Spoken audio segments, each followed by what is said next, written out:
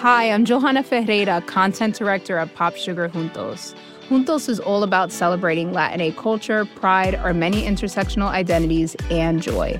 Thanks to support from Prime, there's so much to get into over at Juntos this month. From conversations with the Latinx minds behind our favorite new movies and resurrected TV shows, to thoughtful celebrity commentary and exclusive interviews with some of the biggest Latin music artists today. And it doesn't stop there. Get more of the music, movies, and shopping you love on Prime. Whatever you're into, it's on Prime. Visit Amazon.com/Prime to get more of whatever you're into, from streaming to shopping. And get all of our latest coverage at popsugar.com/juntos. Con amor, Johanna. You know how to book flights and hotels. All you're missing is a tool to help you plan that unbelievable travel experience. That's why you need Viator. Book guided tours, excursions, and more in one place. There are over 300,000 travel experiences to choose from, so you can find something for everyone. And Viator offers free cancellation and 24/7 customer support for worry-free travel. Download the Viator app now and use code Viator10 for 10% off your first booking in the app. Find travel experiences for you. Do more with Viator. When things don't work out the way you want them to, what do you tell people? And what do you tell yourself? There's no shortage of proverbs to offer up when life doesn't live up to expectations.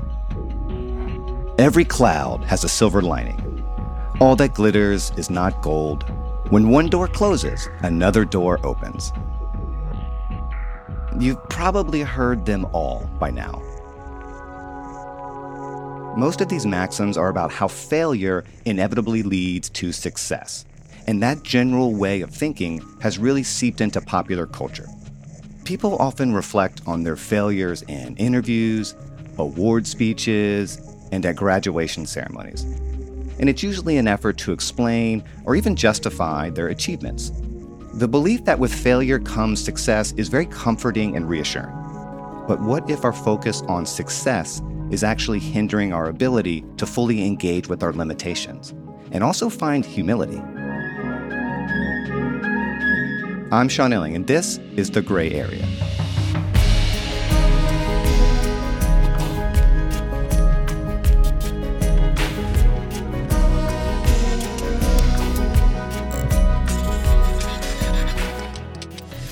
My guest today is Kostika Bradhathan. He's a professor at Texas Tech University and honorary research professor of philosophy at University of Queensland in Australia. He's also an editor for the Los Angeles Review of Books, and I invited him onto the show to talk about his new book, In Praise of Failure: 4 Lessons in Humility. It's a deep and often humorous read, and interestingly, he opens the book with a rather colorful thought experiment. He asks the reader to imagine they're on a plane, and suddenly, at high altitude, one of the engines fails. You can guess what happens next. It's a vivid image that, to his mind, captures something fundamental about the human situation. And that's where we started our conversation.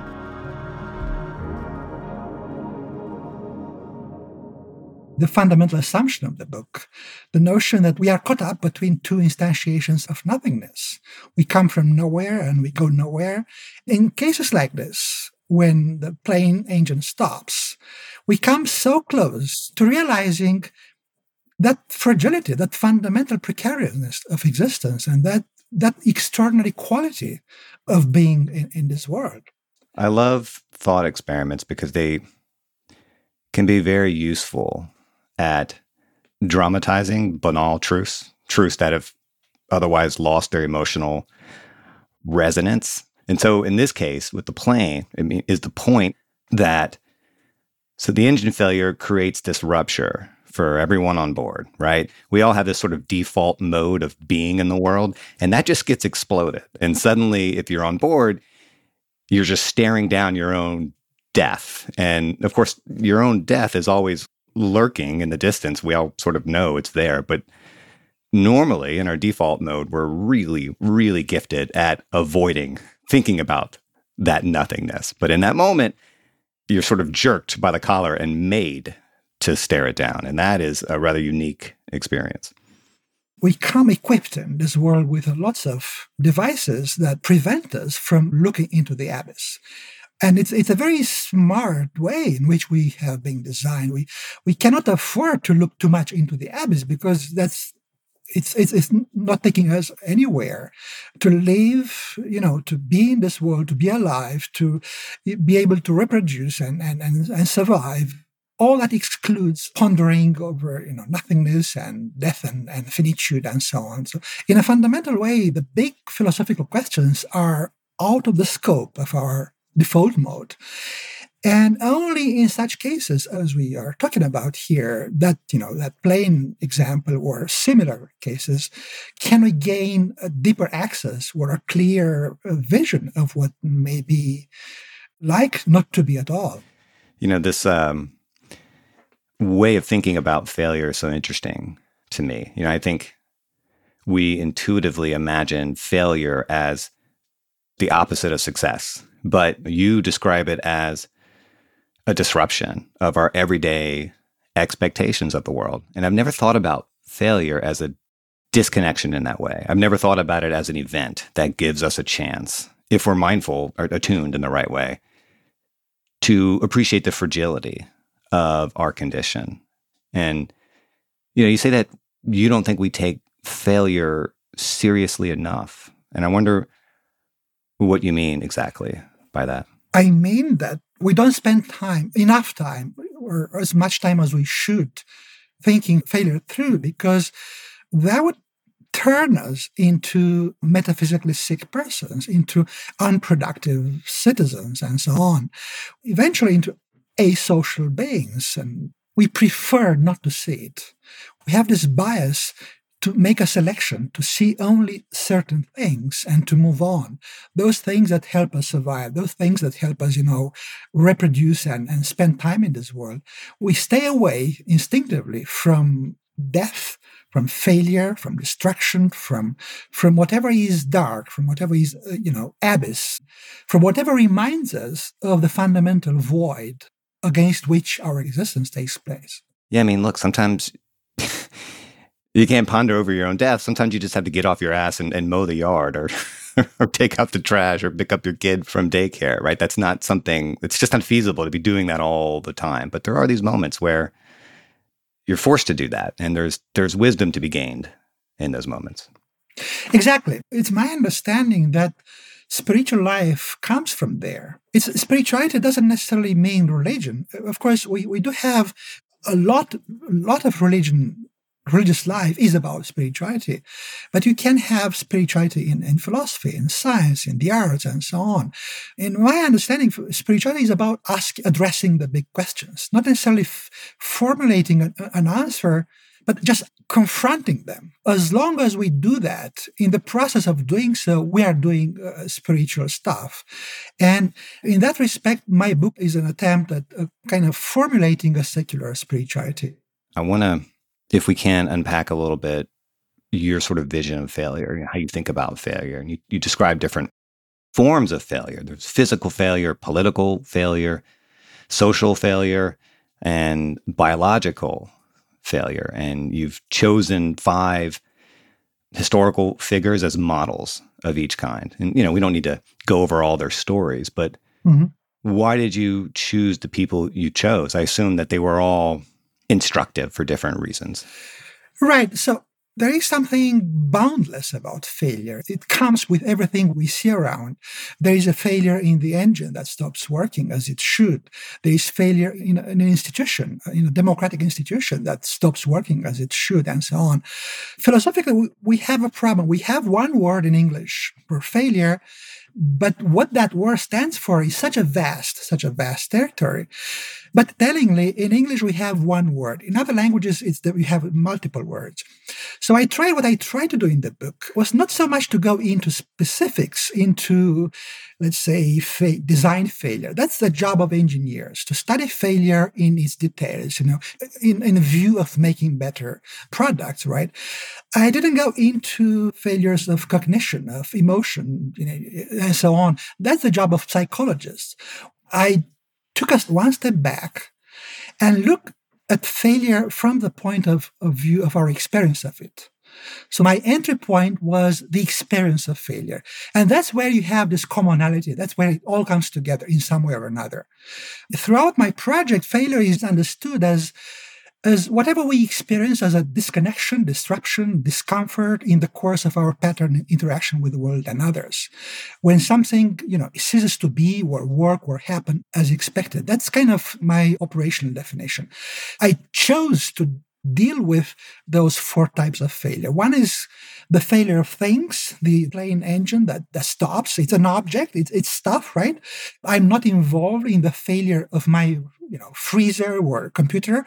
But whenever that failure happens, it affects me. So I do have an experience. So if my computer stops working right now, it would be a small disaster because it would interrupt our conversation. It would create some trouble.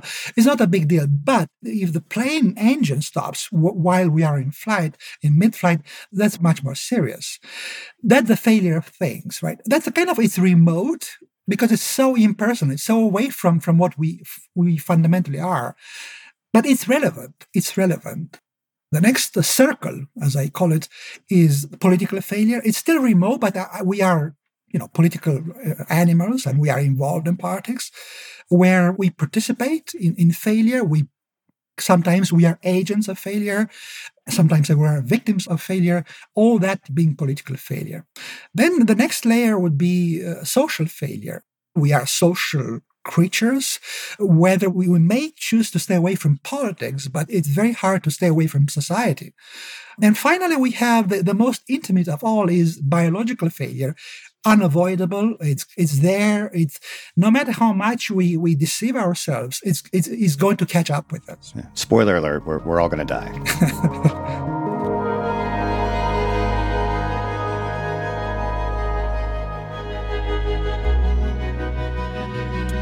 Coming up after the break, what can Gandhi's life teach us about failure?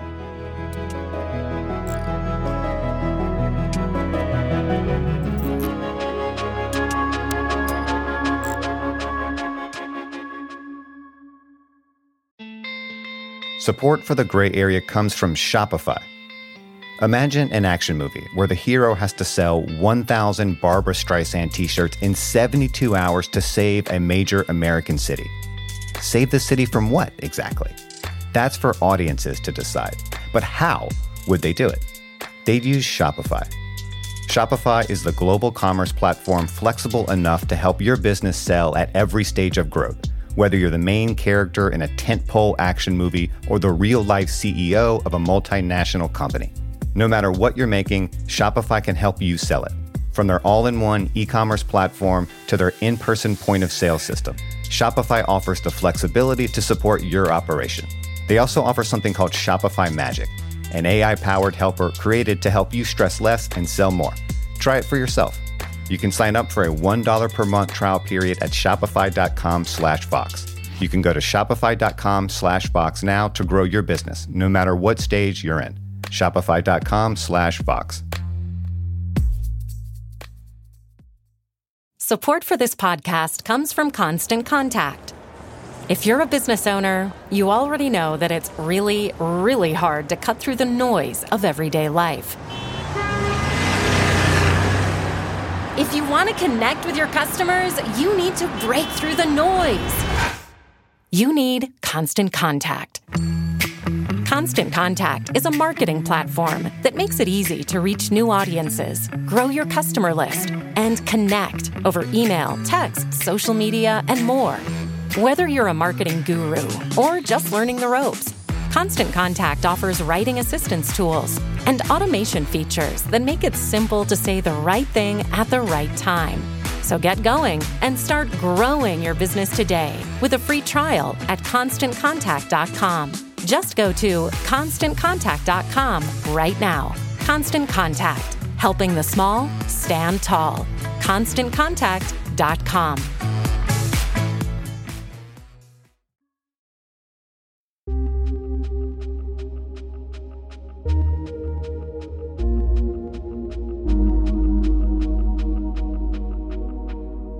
Gandhi is such an interesting case study here, too. I mean, you write that he lived in the long shadow of failure. And in the most obvious sense, you're right. Gandhi died, and the India he dedicated his life to building very much did not come to pass.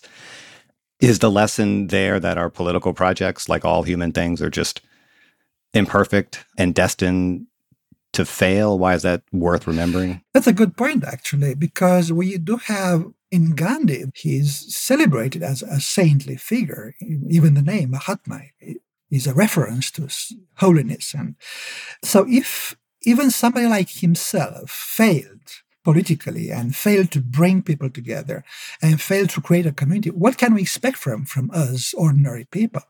But also there's so much more in him. We have, of course, the primary source of my discussion of Gandhi's failures comes from his own biography. It's his own record. I didn't invent it. I didn't have to study to invent anything. It's all there.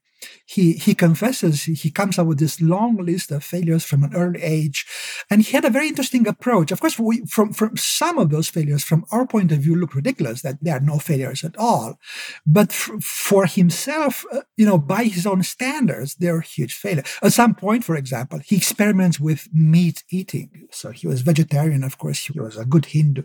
And then at some point, there's this temptation. Some friend invites him to eat meat.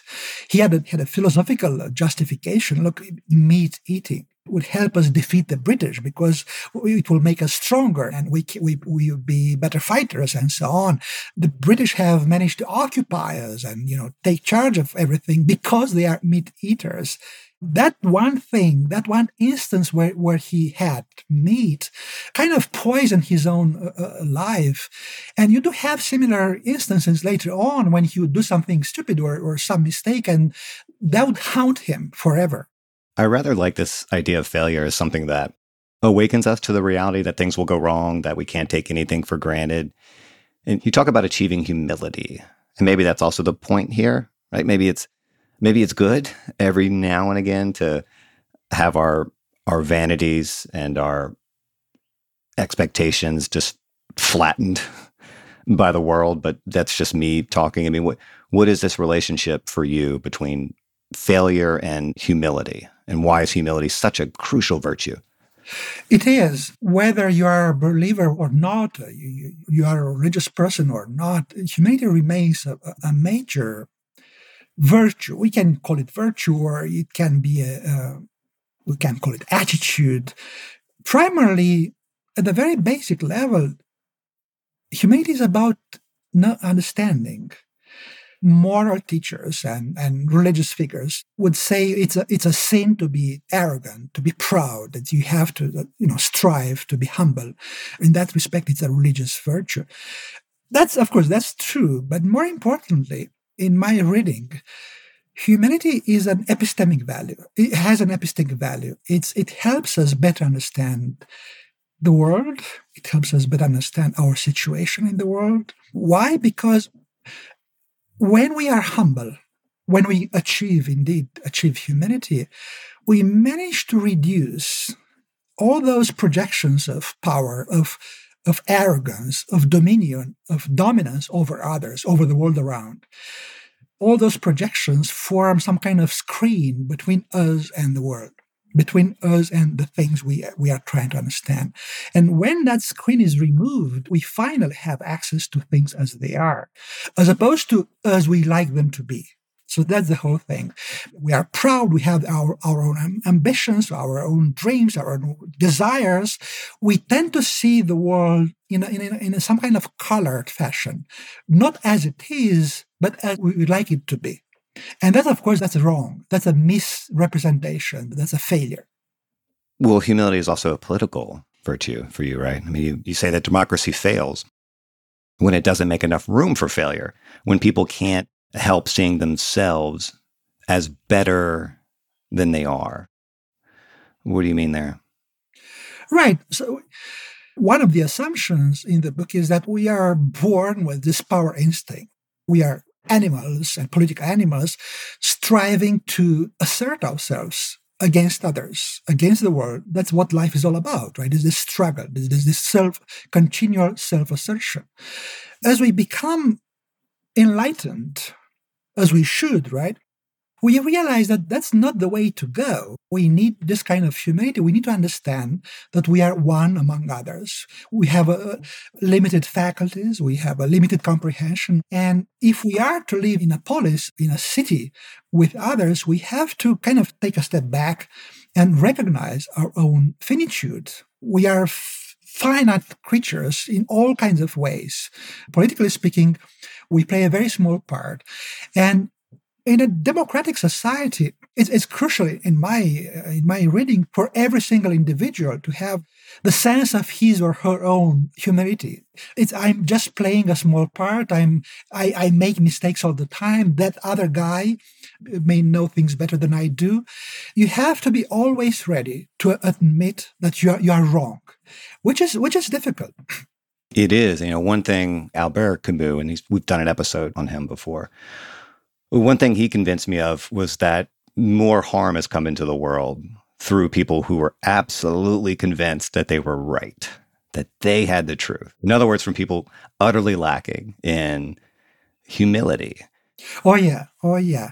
It's something that we are facing right now. It's regardless of our personal, political affiliations, we tend to see the other party, the other side as wrong. We are convinced that only our beliefs, our sympathies, our political preferences are the right ones. And whatever comes from the other side is toxic, is wrong, is a threat to democracy, which leads us to such a crisis of democracy. There may be truth on the other side.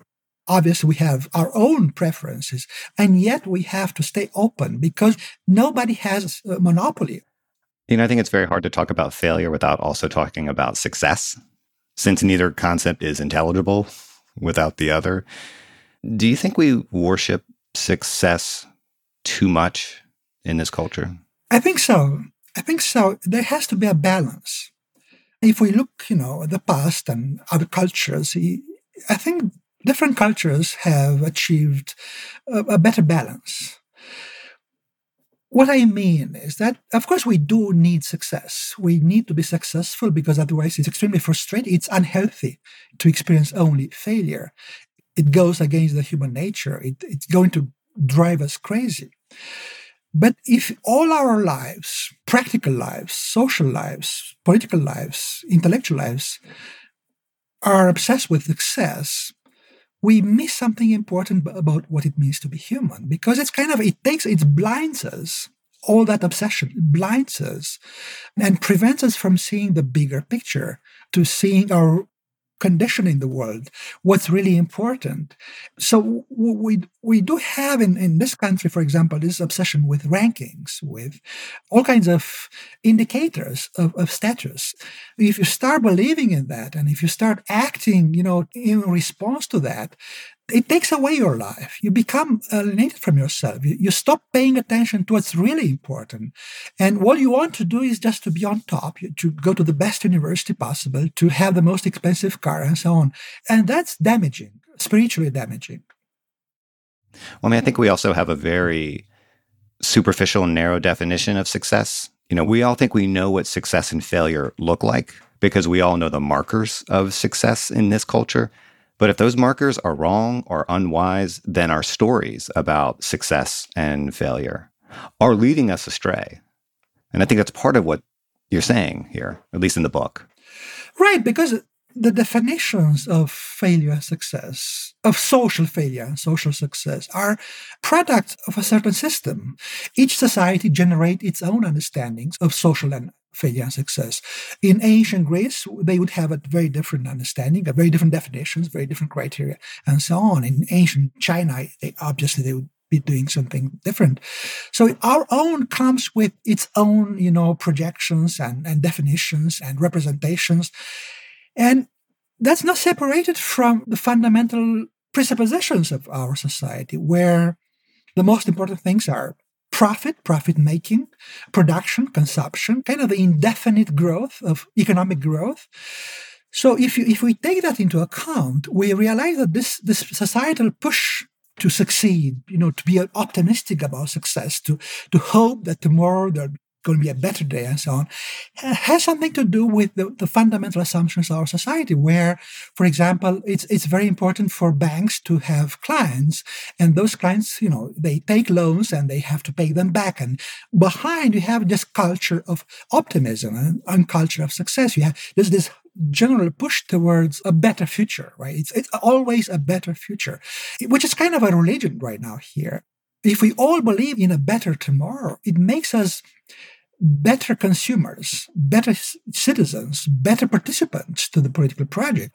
And of course, there is so much to lose in the process. We may eventually lose our soul. But what's the alternative, right? I mean, no one wants to believe in a shittier tomorrow, right? I mean, we still got to get out of bed in the morning. We have, if you go back in the past, we have societies where, for example, the best things happen in the past. You have a golden age, and the present is lived in the shadow of that golden age.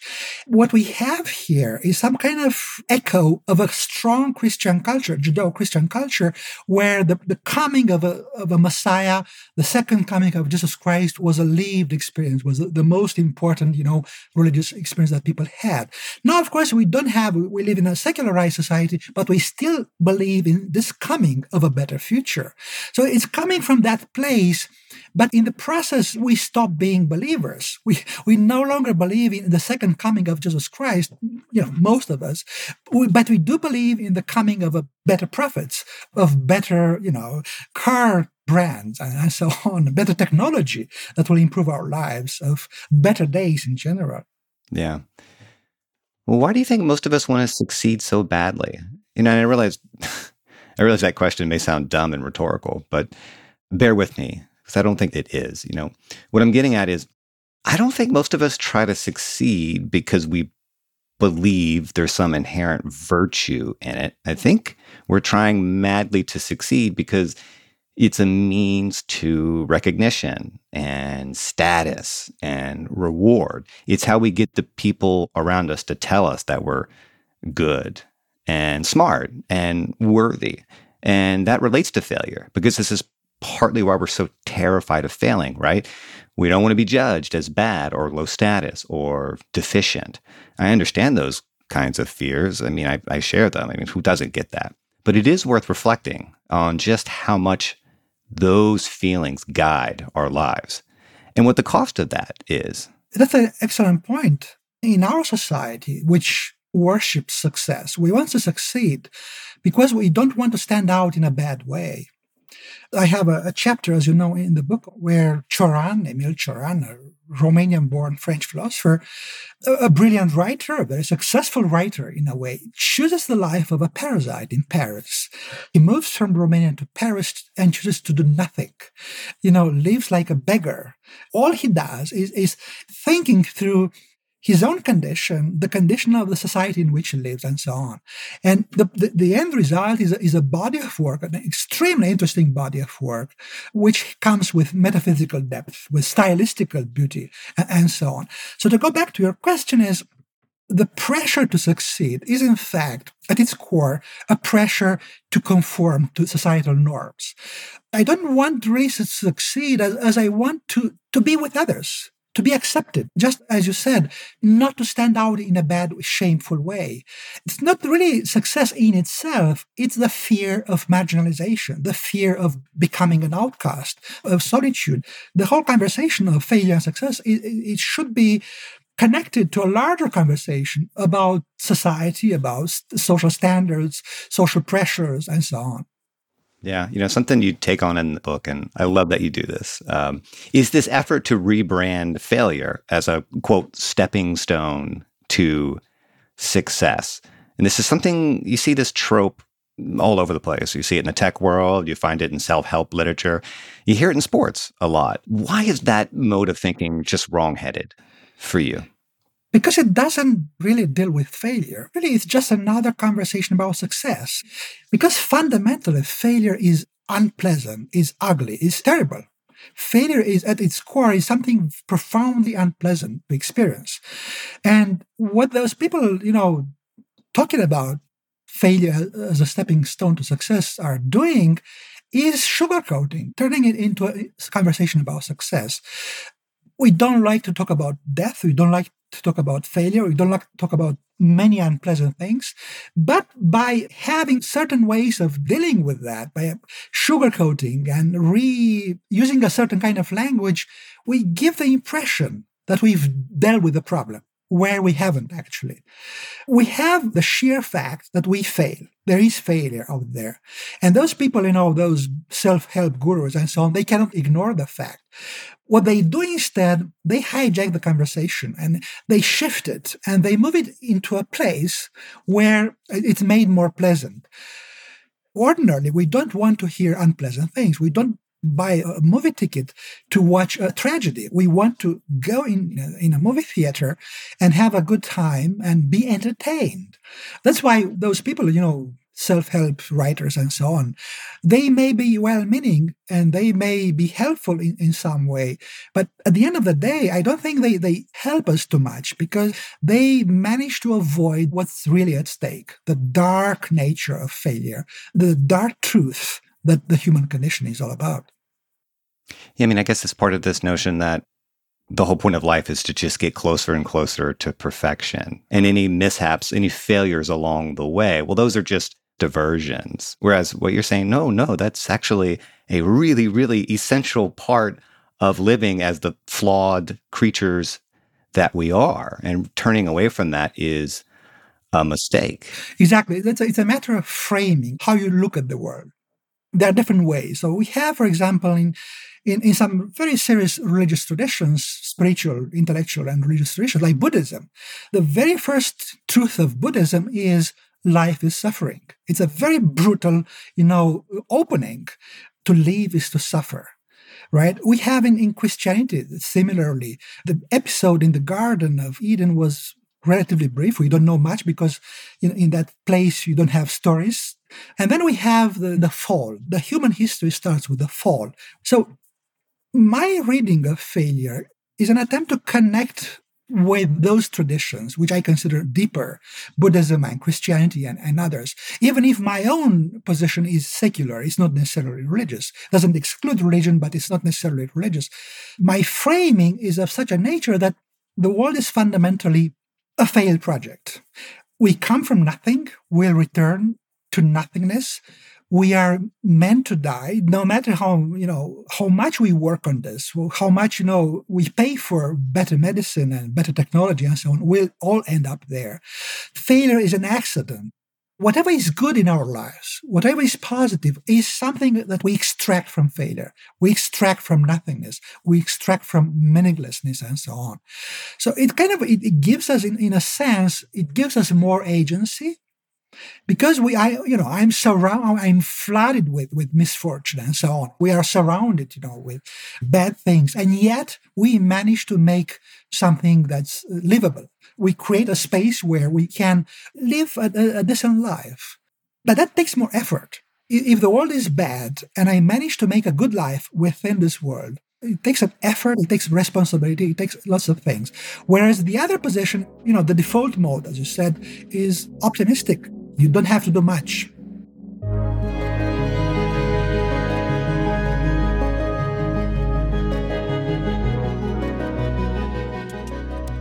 If optimism is easy, why should we engage with failure? Is there something positive to gain from it? We'll discuss after one more quick break.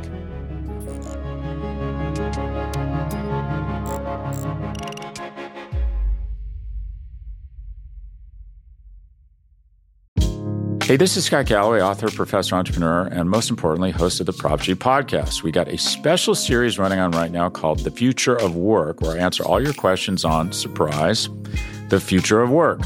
Questions including, what are we missing when we work remotely? Or how do we handle work-life balance when a major opportunity comes knocking? From the provocative to the technical, we're offering insights you won't want to miss. So tune in to The Future of Work, a Prop G Pod special sponsored by Canva. You can find it on the Prop G Pod wherever you get your podcasts.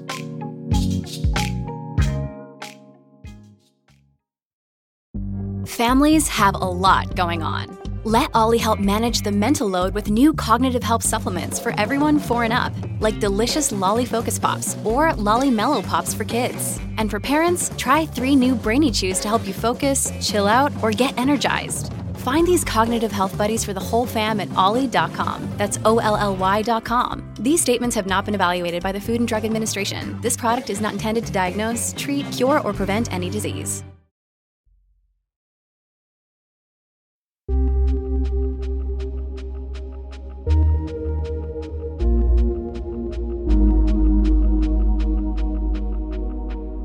Do you think of this as a gloomy, pessimistic book? I don't think it is. Maybe on a superficial reading, I guess it could be seen that way. But do you self-consciously think of it as dark and pessimistic? No, actually no. In part because of the stories I use. Those are sometimes even funny stories. Yeah, I don't think it's dark at all, but this is a good time to kind of come back to this idea of biological failure, or this idea that our death is like the ultimate failure, right? And I definitely hear what you're saying, right? We are quite literally born into a losing struggle. Life is a definitional failure in the sense that we start to die the second we're born. But life is not necessarily a failure just because it ends, right? Yes, you can look at it that way. Because I don't think it is. One of the assumptions of the book is failure is a fluid thing. It's dynamic. Let's take that example you just used. Life is not necessarily a failure.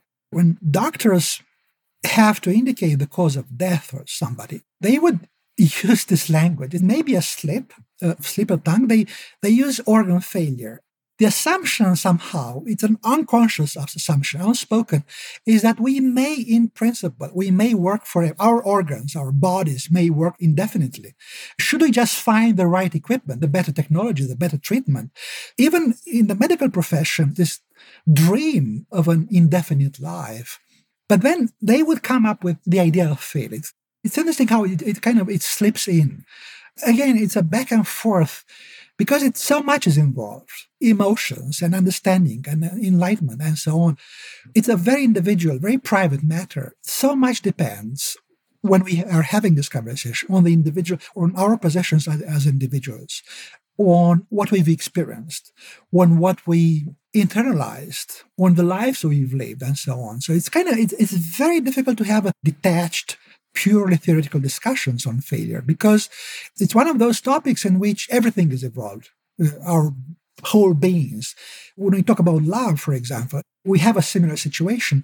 We cannot really talk about love without bringing in all the personal baggage, all the loves we had, or the betrayals, all the things that come with love and so on.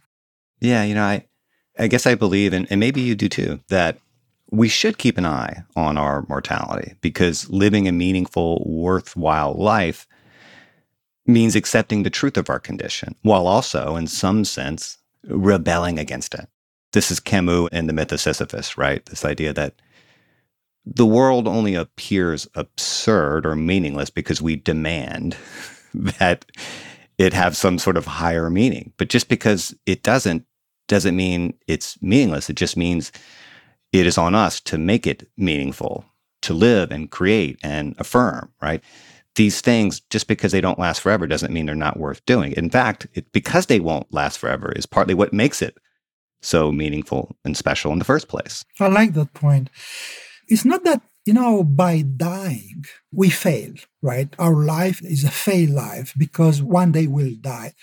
When we don't die properly, when we don't learn how to die, when we don't understand our mortality properly, when we don't come to terms with our mortality well before the event happens to us, this kind of understanding that's so demanding, so important that we may need a different term. We call it enlightenment. That's what you get in those spiritual traditions. Those people, the Zen masters and so on, the enlightened people of Sufism and so on, didn't live failed lives because they died, I would say. whenever that moment came for them, they were better equipped to grasp it, to make sense of it, to see it as some kind of culmination of their project rather than as a misfortune, right? Coming to terms with mortality, making sense of death, well before it happens, that helps us not necessarily die better, that will happen, but also live better. Have you ever read Nietzsche's riff on sandcastles? Which is where? God, I don't remember where this is or what book this is in, but he has this idea that you can gauge someone's relationship to time by looking at how they build a sandcastle. And he has these 3 different examples, right? One guy will bitch about the fact that the waves are just going to come wash it away. Maybe he'll build the sandcastle, but he'll grumble along the way, right? And another guy, well, he won't even build it at all because why the hell would you bother, right? The tide's just going to come in and destroy it anyway, so the hell with it. And then there's this third person who throws himself into building a sandcastle joyously and with passion, knowing it's going to be washed away by the tide. But he builds anyway and builds with a smile on his face. And that is supposed to be this kind of paragon of what it is to live an affirmative life. You know that annihilation is the ultimate endpoint for all of us, but you still go on. You still throw yourself into the world despite it. Excellent. That's exactly the point of what you have in Japan, but also in Korea, elsewhere. The Cherry Blossom Festival. Oh, yeah. You celebrate, the splendor, the beauty, the ultimate beauty of life. And at the very same time, you know that tomorrow is not going to be there.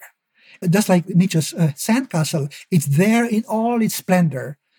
And yet, it's not going to last. It's gone tomorrow. It will fail. It will fail, yeah. So you have that embedded failure in the process and you ignore it, and yet you cannot ignore it. Yeah. You write in the book that we are creatures of chance, to use your phrase. We're born into this cosmic farce, right? But our failures give us these insights into our existence. And you argue that we realize the magnitude of our accomplishments in spite of all these harsh realities. You say we get the joke.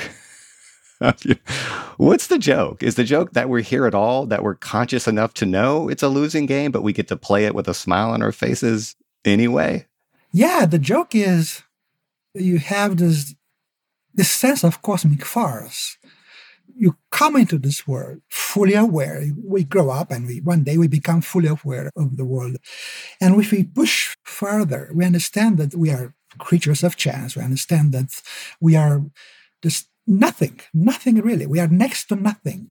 And that's a big joke, right? Why should we be here in the first place if we are so insubstantial, if we are so fleeting, if we don't mean anything? Why should we be brought into this world? By understanding that situation, by getting the joke, you somehow, I'm not saying we come to master the situation. That's maybe too much. But we can afford to smile, complicit. At the end, you describe the moment we wake up every morning where we don't quite have our bearings yet. We're not quite thinking yet. And very quickly, our memories start to return. We start thinking about what we're going to eat for breakfast, what we got to do that day, our various obligations. And the story of us begins to get retold and reinforced in our minds as we perform our life as it is. Why is this the most significant moment of every day for you? I just love this thought. It is because that's when we realize we have this overwhelming insight that to be is to be able to tell a story. Every morning we become ourselves only at the moment when we remember who we are in a kind of articulate manner. And more exactly, when we are able to tell the story of who we are. So we exist only to the extent that we can tell the story of our existence. And that we have that at the very end because that casts a light on the whole project. It's a final couple of pages of the book. It gives you the key, I would say, to the whole project because it highlights the importance of storytelling. In the end, it's all about storytelling. It's how we manage to tell our story. We can give us meaning to the extent that we can tell a good stories about us. Yeah, you're right. It is this brief flash of a moment.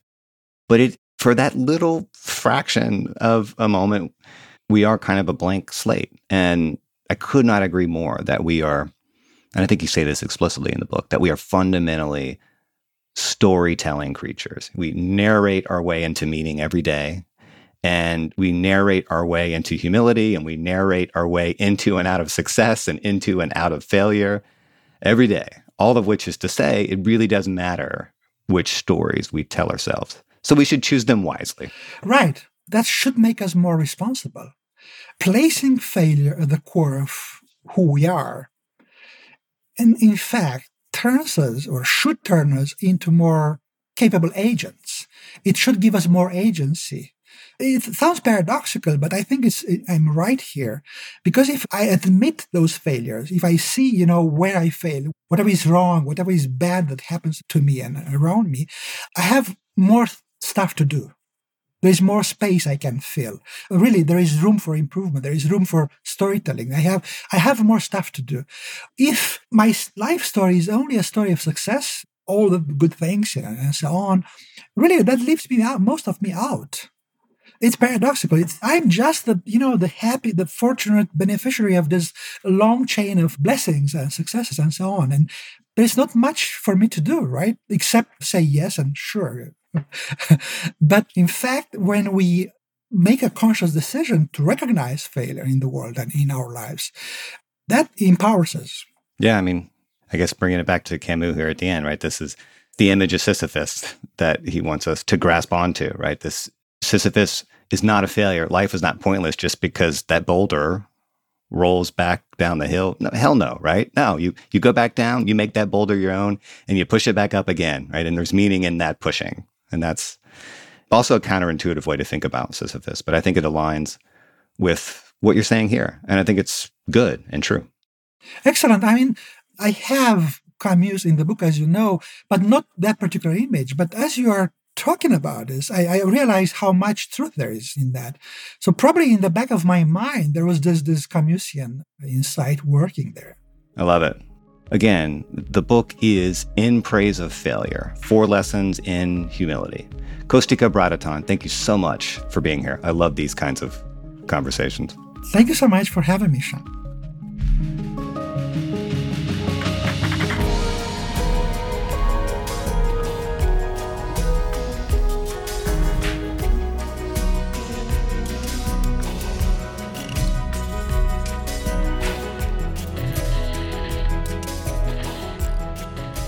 Patrick Boyd engineered this episode, Alex Overington wrote our theme music, and A.M. Hall is the boss.